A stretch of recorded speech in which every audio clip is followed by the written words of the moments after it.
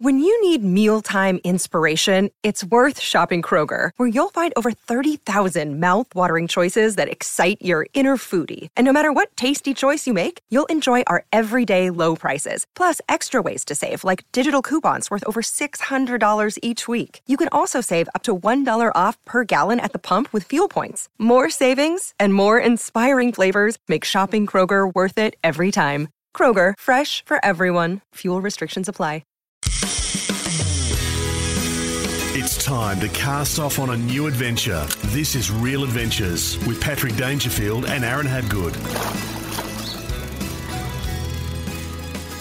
Hello and welcome to Real Adventures from wherever you're listening right around the country. Patrick Dangerfield and Aaron Habgood joining you this morning. You can follow us on Facebook on our Real Adventures Facebook page to join in the conversation. Huge show of Real Adventures this morning and plenty happening around the country. Redmond, good morning to you. Good morning, Patrick. I'm pretty in a good mood today. It's had a good week on the fish. Yeah, funny that. As soon as the yellow-tailed kingfish come up and you're just very, very happy with yourself. Before we get to it, though, before we get too excited, because we are going to focus on this a fair bit throughout the show. Obviously, people get very excited when it comes to all things kingfish. So we've got you covered on Real Adventures this morning.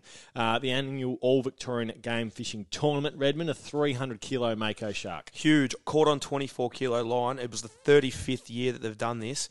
Not done makos, but the 35th year of the competition. And that there is taken out. I think it's potentially a world record shark, Pat. That is a monster mako shark, 300 kilo. Now, on last week's show, and you can listen to any of our shows on the podcast on iTunes, so make sure you jump on your phone and do that.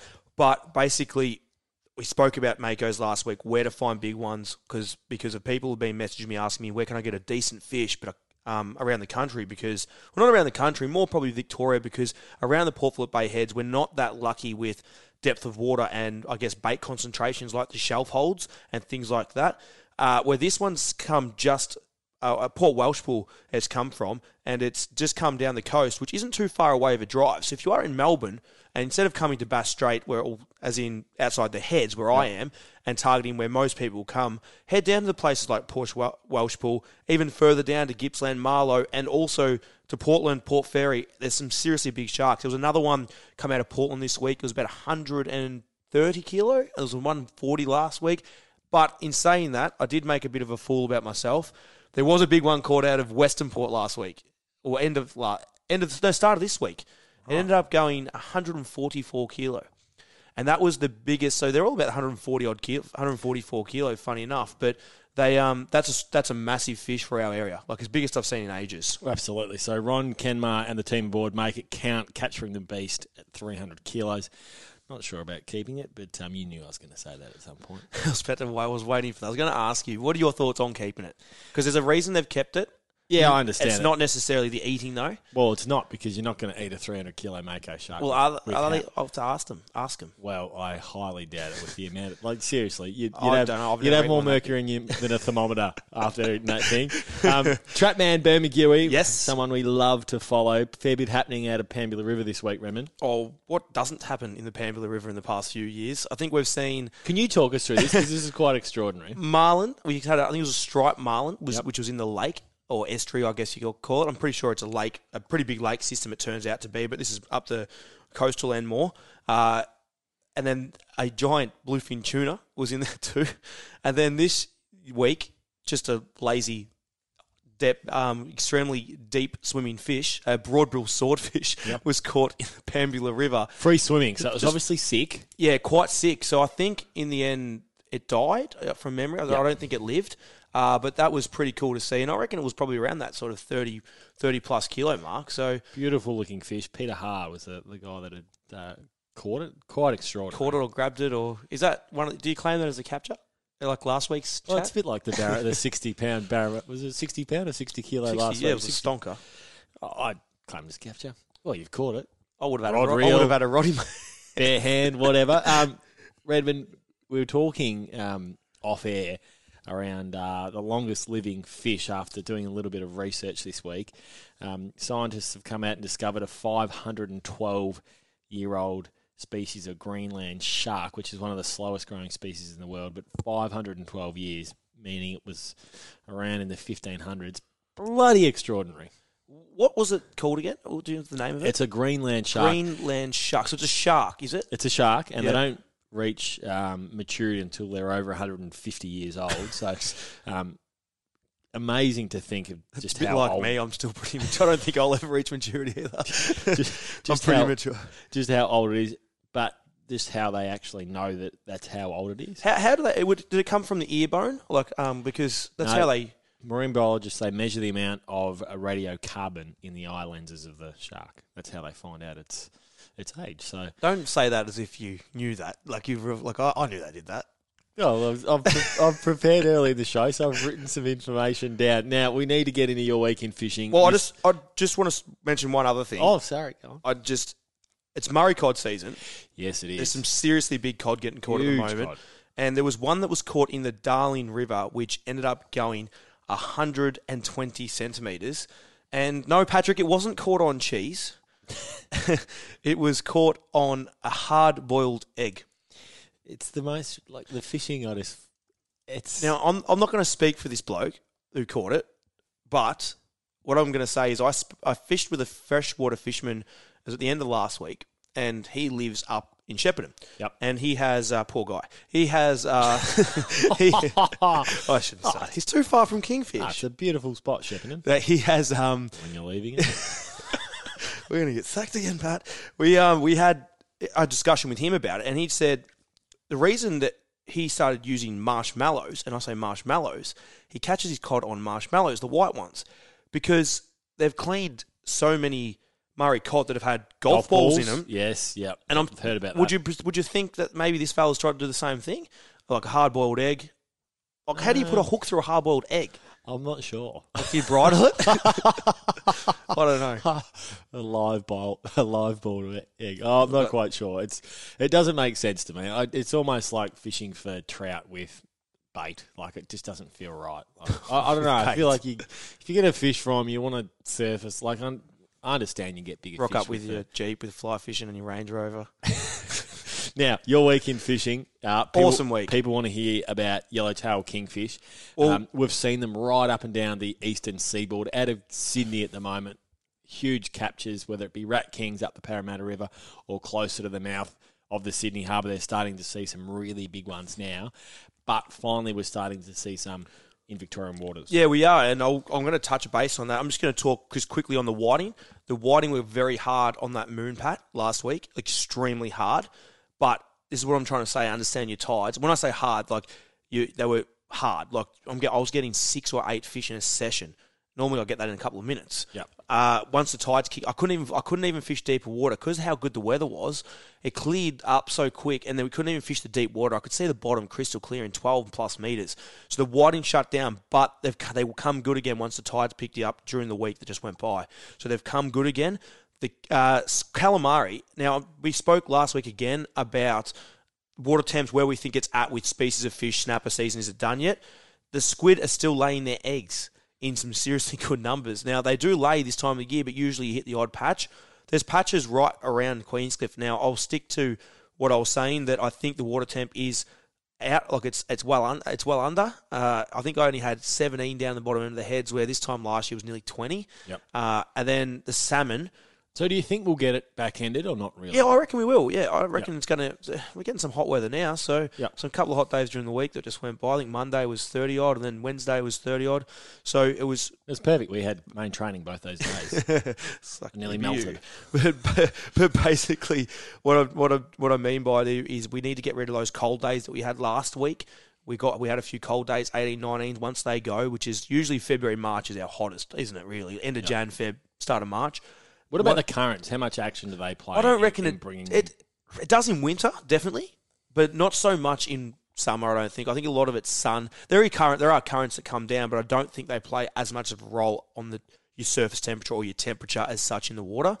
Your salmon have rocked up in some big numbers again. So back of the Port Phillip Bay heads, I read during the paper in the Addy during the week, they announced plague proportions of salmon in the Rip. don't think that's a smart idea because now 50,000 boats are going to put themselves in the rip to catch salmon. I'm telling you, they're not down the coast at the moment. They're not down there? They're a prick of a thing to try and chase for. Well, they're at the back of Portsea as well and Sorrento. There was big schools throughout there. And also they're pushing in and out with the tides around their heads. But the one that you all want to hear about is the kingfish. I had an awesome week on the kingfish. I had a couple of days of some seriously quality fish. Now, on the Monday, we collected our baits. I've got a little tip coming up. We'll talk about that. And talking about being ready again, if you do want to understand what rods I use and how we use them, last week's review, check it out again. Like I said on the podcast, you can listen to what I said about your gear. Today we're going to talk a bit more about the fishing side of it rather than the gear.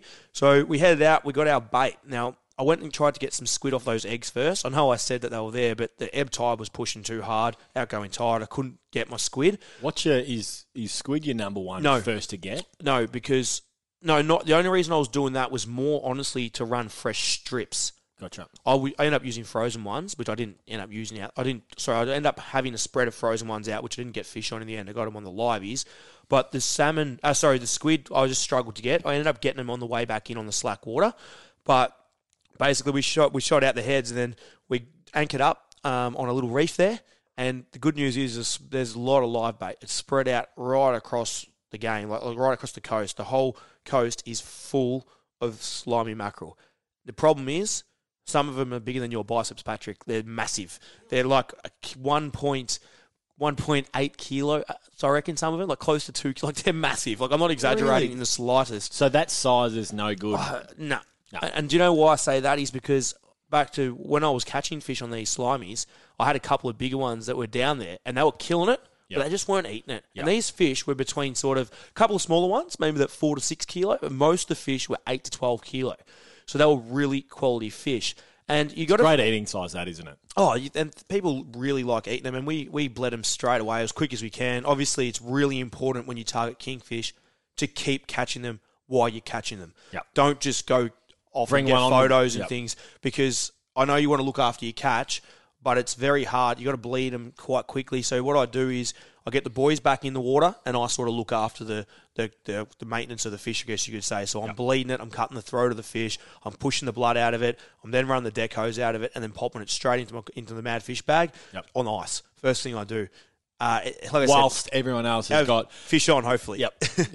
Chaos. Whether it be liveys, squid strips, or jigging. In this instance, it was live slimies. I didn't get any on squid strips. In saying that, I only had them out for probably the first 10 minutes of trying to find the fish. Once I marked them up, I had them out, but the liveys went. Squid strips come in. I just used liveys.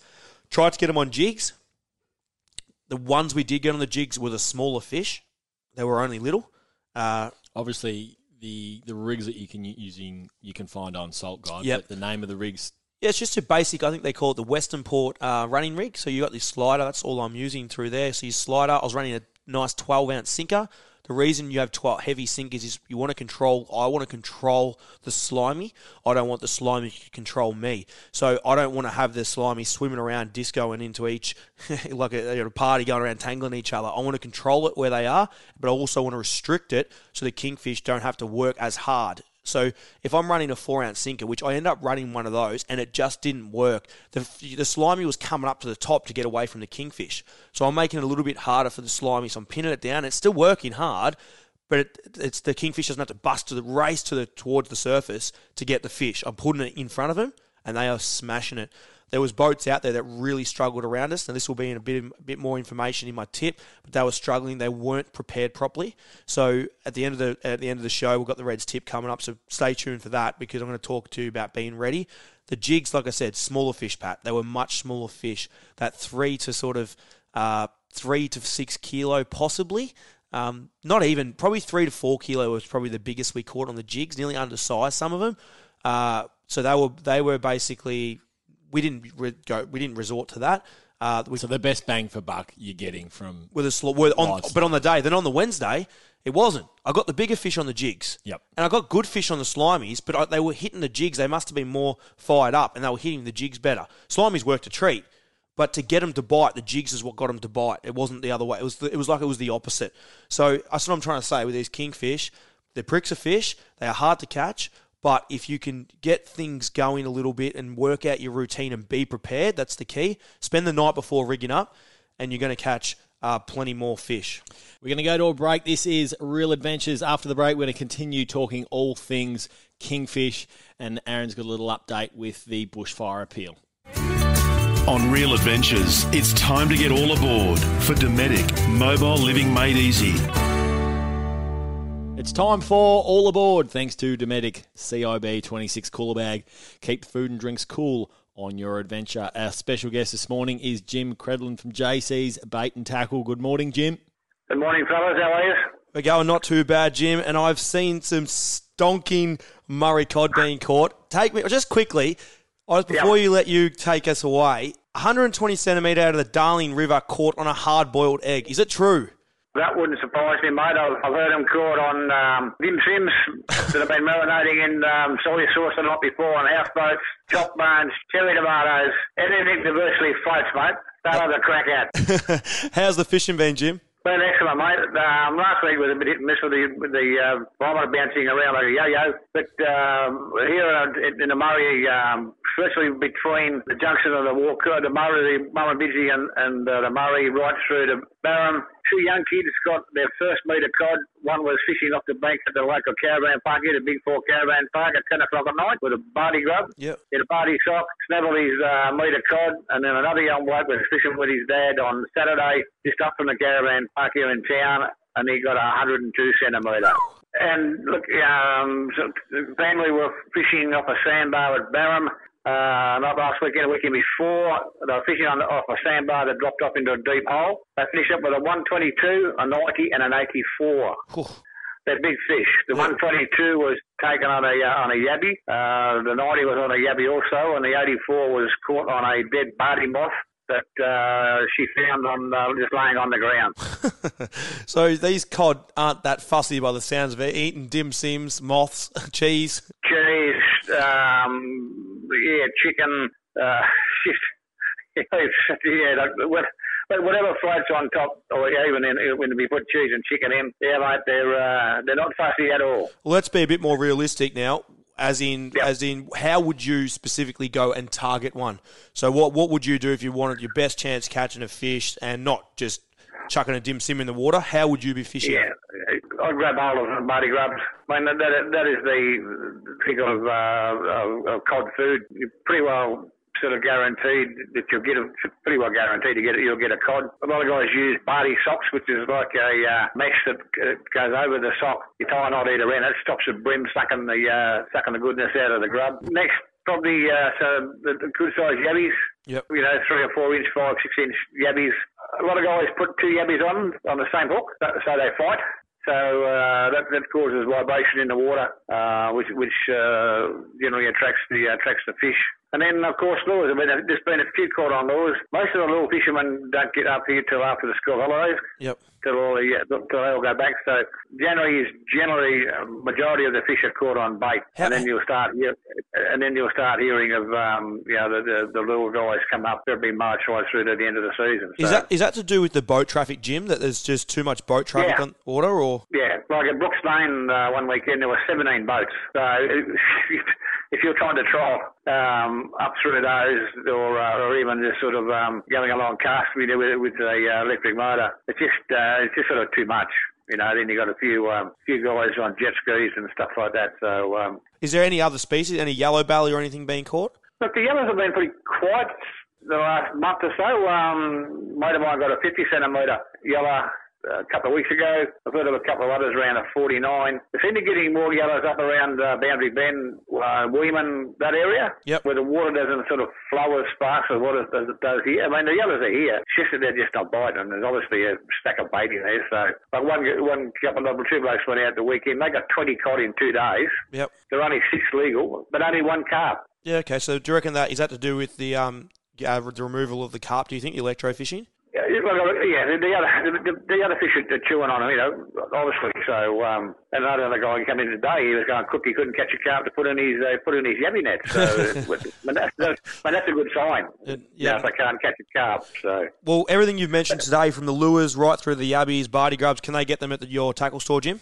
They certainly go. I'm out of buddy grubs until next week, but the rest of it are lures, spinnerbaits, scrubworms, night crawlers, and I've got heaps of yabbies. So, and I get them 7 days a week. Beautiful work. All right, well, thanks for joining us this morning on Real Adventures, Jim. No worries, fellas. Jim Credlin from JC's Bait and Tackle. That was all aboard for Dometic. Dometic, mobile living made easy. It's now time for Red's Review, and Patrick, I have done well and truly enough talking today, so I'm going to pass Red's Review onto yourself, and you've actually got a pretty good one today. You've done a bit of homework. Well, I have, because it's been relevant for me in the past when I had my 650 and didn't use it a huge amount. We're talking about trailer brake management this morning, and any boat, obviously over 2 tonnes, needs to have a brake trailer, but the maintenance when it comes to a brake trailer is a little more than just turning it on and plugging it into the car every time you go out and travel. So I think we've all, at different stages, travelled without the brakes working when we should have. But maintaining these systems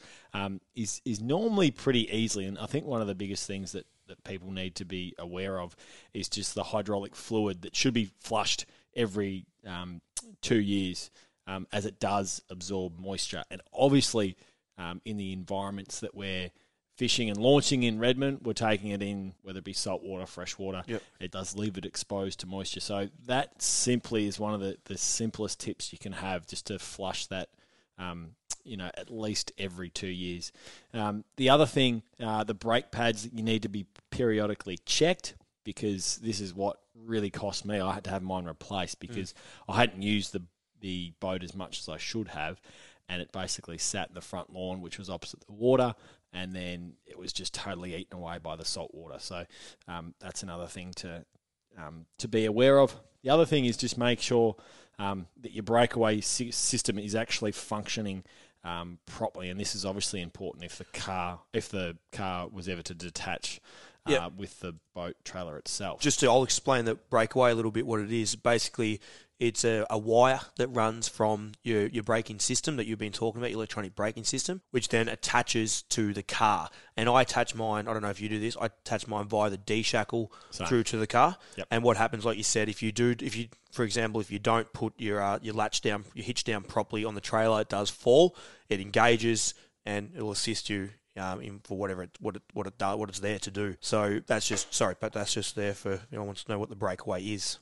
Yep. So quite simply, when it comes to a breakaway checklist, it's making sure the connector to the tow vehicle, for one, works properly. Rocking the boat trailer back and forth is another really good way to see if the actual trailer is working in itself.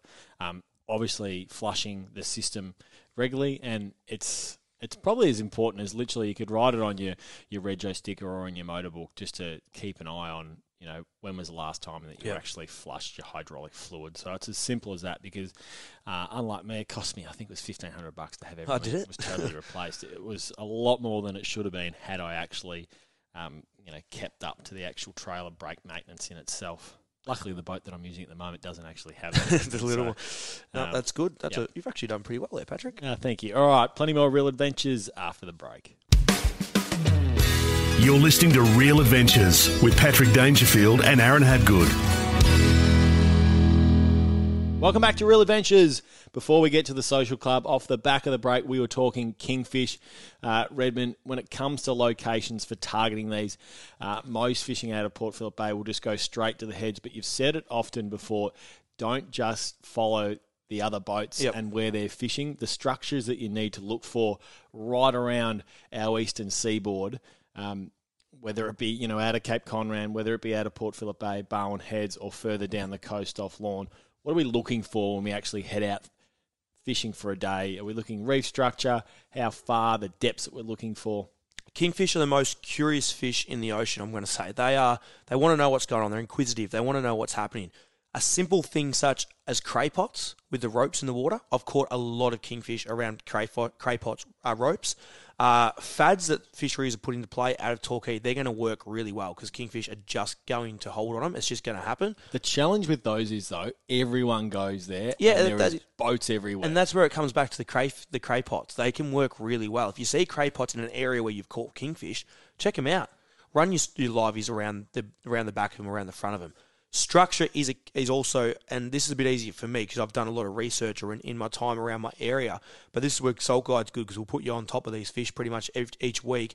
There's so many wrecks and pinnacles in the bay, right from your place, Pat, right down all the way to Gwaine down in Western Port. Now, I'm only talking locally here just because people are going to be chasing the Melbourne kingfish in the last few weeks, but basically we're trying to find structure. It's the easiest way to explain it. Yep. We're using our electronics that we are fortunate enough to have in nowadays fishing, which make life easier. And I'll post a video. I'm not sure if Craig's posted up on the Salt Guide page or not, or if I've posted it. But I check think it. he did during the week. During the week, he Yep. posted it up. And what it was the live scope that I've reviewed this a couple of weeks back.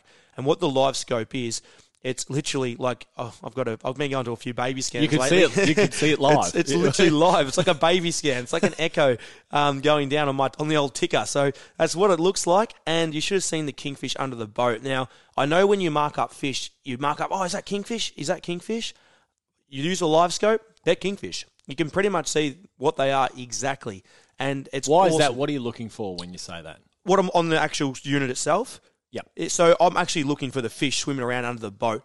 Now, what I'm doing is, a lot of the time... Well, obviously, but in terms of the way that they move. Yeah, is there I know what you're something saying. That distinguishes them compared to snapper, parrotfish, whatever. The live scope in depth, like in the picture quality, you can actually see the shape of the kingfish if you look at it. That's what I'm trying to say. Like it's literally looks like kingfish. But not only that, is kingfish do things in their own ways. So you'll learn if you start catching them. When you catch one, they always tail behind the fish and they move up. So when you hook one, you can watch to learn how to do it.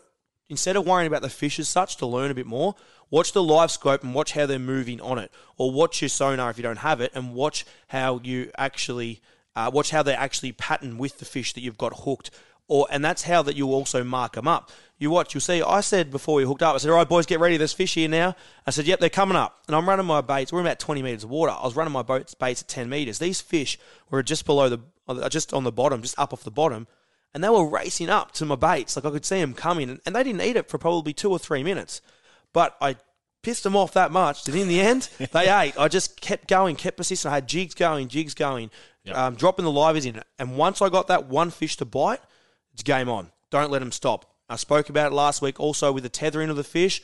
I always had a fish left in the water. Yep. It's just so, and you look in, you can see 20 fish behind it, sometimes more. So they're a really cool fish to catch. Really, really exciting. And yeah, it's probably why Melbourne, I can see why Melbourne go crazy, but following the boats isn't always a good thing. But when someone hooks up, Pat, get close to them. I know last year I got hooked a few fish last year that were next to you, and we both hooked them, but we made sure we didn't split the school up. We stayed as close as we could together, and we'll catch them as many as we can because the more you excite them, the more they keep eating. I don't know, if I saw you get pulled out of this room right now by your mouth, I'd probably go the other way. But these fish actually follow each other, and they feed aggressively once one feeds. Yep. So that basically is kingfish in a nutshell. The bushfire appeal, Redmond, the fishing community coming together. We've seen it right around the country. Millions and millions of dollars raised, which has been wonderful to see. Shane Warne's hat went for $1,007,000, I think it was. Yep, we've really seen that Aussie spirit coming together to help those in need. It was amazing, loss of words pretty much on how good this was. They had it down at Busted Fishing down in Carrum Downs on Sunday, the fundraiser, which was last week, and it's safe to say that it was a massive success. I am very grateful for people donating to pay to come fishing, to donate the money to come fishing with Gwaine Blake and myself. One of our trip was over $5,000, and the other one was $3,500, and then Gwaine, a couple of guides as well. Salt Guide ended up raising over $12,000 for this. So we're impressed. I understand people will want to go fishing with us, but that's not really the reason they're paying that money. It's not. They're paying the money to help people that are in need right now. In the end, the whole system that was run by a great bunch of blokes, the Bushfire fundraiser made $181,000 plus. So they're still counting. So plus. So $181,000. So well done to everyone who went. I know it was a massive, massive day. It was a huge function down there. And I just want to thank the fishing community to come in together. Not just the people that bought the auction items, but the people that ran it, the people that liked it on Facebook, shared it on Facebook, and also people like myself and a few others who got fortunate enough to be in a place to donate something, and the money to come off it was just bloody awesome. So well done to the community. Beautiful work, Redmond. It's time for the Social Club, where we answer your questions from social media. You can follow us and get in touch with us on our Real Adventures Facebook page. Now, there's a fair amount of yellowtail kingfish-centred questions this morning, Redmond, which is obvious to see given the posts that you'd put out throughout the week.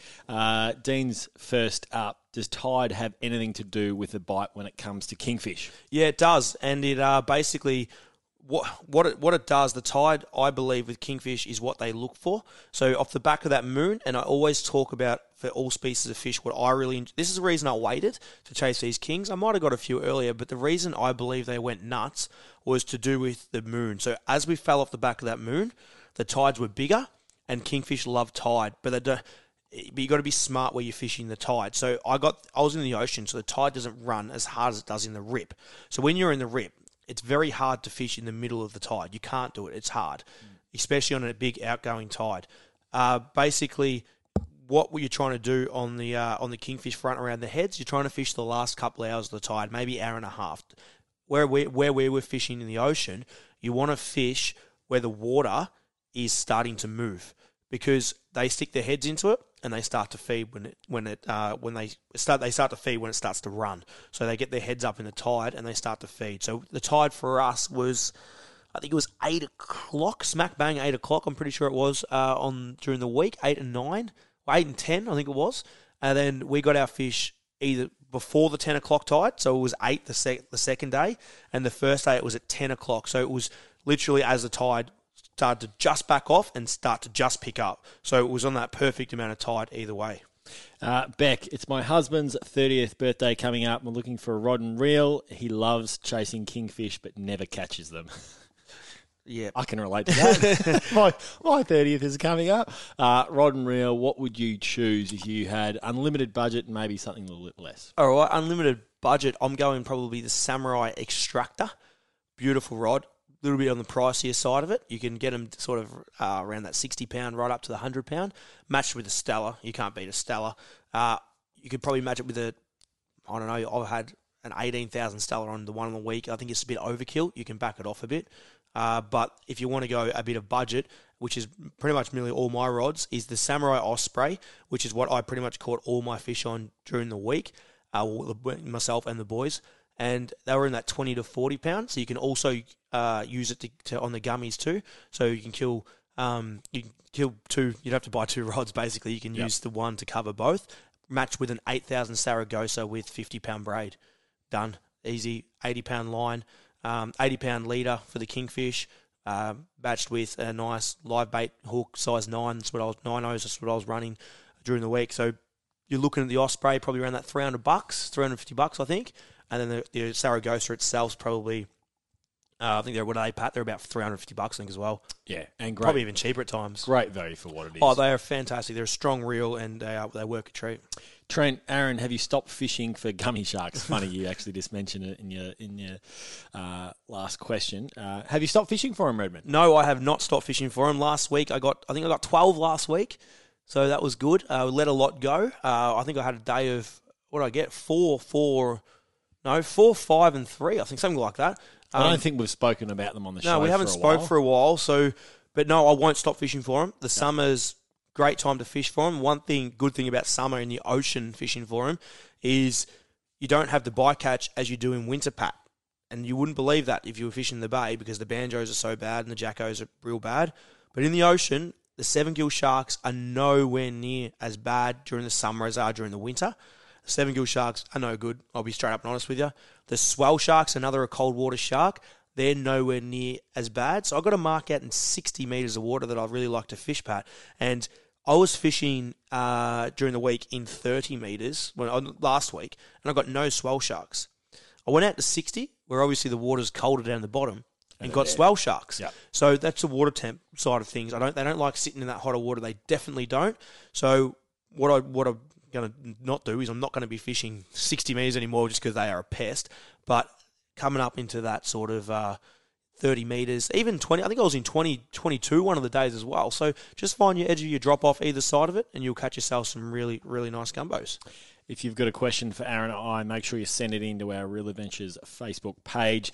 It's now time for our dream boating destinations. Thanks to Club Marine. Insure your boat or jet ski with Club Marine. Call or search Club Marine to find out more. Ask for a PDS to see if this insurance is right for you. Our dream boating destination this morning is the Glenelg River. You know it well, Redmond. You've been there many times before. It's a bit of a trek, but it's well worth it once you get there. Beautiful river. Glenelg, the Nelson, whatever you want to call it. Why is it called the Nelson, the Glenelg? I'm not actually sure. Like, that's a legit question. I actually don't know. I only thought of that then. So how I try to fish this place... It's the Hopkins catchment that it... Yeah, attaches to. Yep. Yeah. So what I'd like to do here is a beautiful place for start. It's the scenery there is amazing. Nice cliffs and greenery all around. It's a beautiful place to go. But the good thing with it is I go down there during the winter quite often to fish to Portland to chase my barrel tuna. And I try and kill two birds with one stone here. I fish the barrels for a couple of days, or if I get a blowout, and then I go to the Nelson of a night or into the dark. And the mulloway you catch there, beautiful mulloway, metre plus throughout there, and a lot of numbers in there.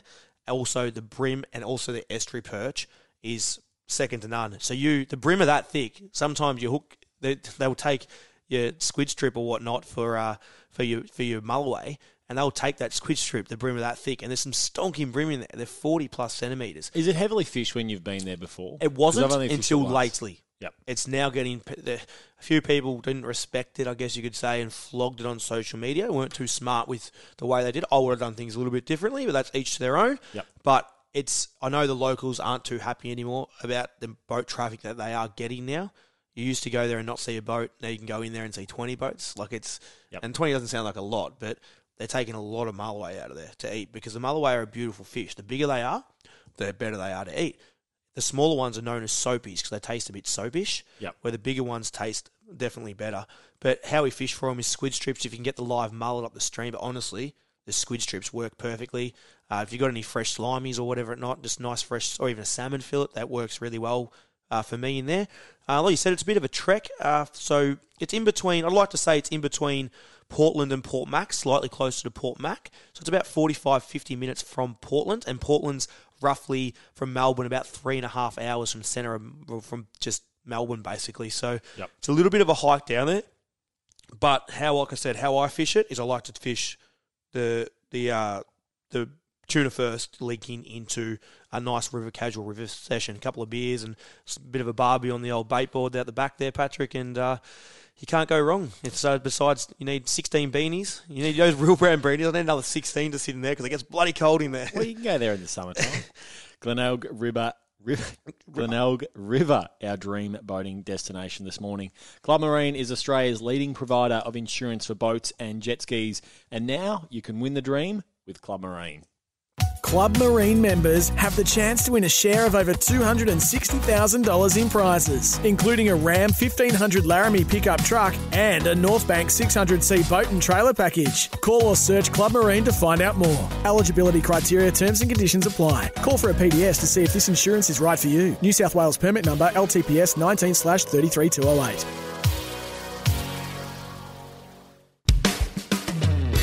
You're listening to Real Adventures with Patrick Dangerfield and Aaron Habgood.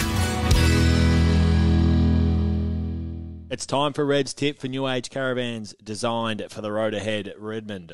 Patrick, the tip this week is going to the people out there want in search of kingfish, and I spoke about a few people at the start of the show about fishing around me and not catching fish. There were a few boats around here. There was 3 or 4 boats around me, and they were caught a few fish, but couple of fish, I won't go a few, but not to what we were getting.